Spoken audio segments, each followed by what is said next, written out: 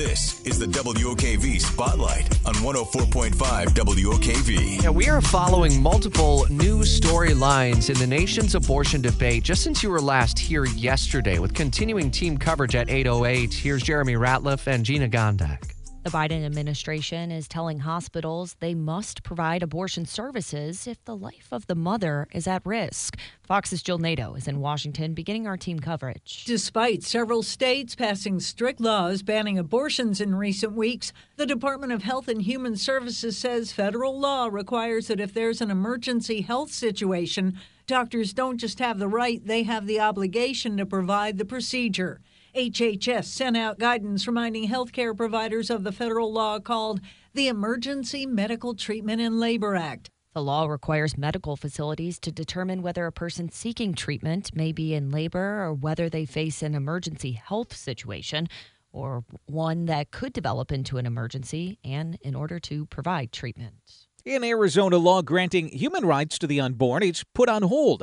Fox's Sean Langell reports. A federal judge ruled Monday that Arizona's personhood law is, quote, murky and too vague, risking arbitrary enforcement. The law signed by GOP Governor Doug Ducey last year affords fetuses at each stage of development all rights, privileges, and immunities granted to Arizona citizens. Also yesterday, a Utah judge granted a request from Planned Parenthood to delay implementing the state's trigger law banning most abortions, and a Minnesota judge declared most of that state's restrictions on abortions unconstitutional.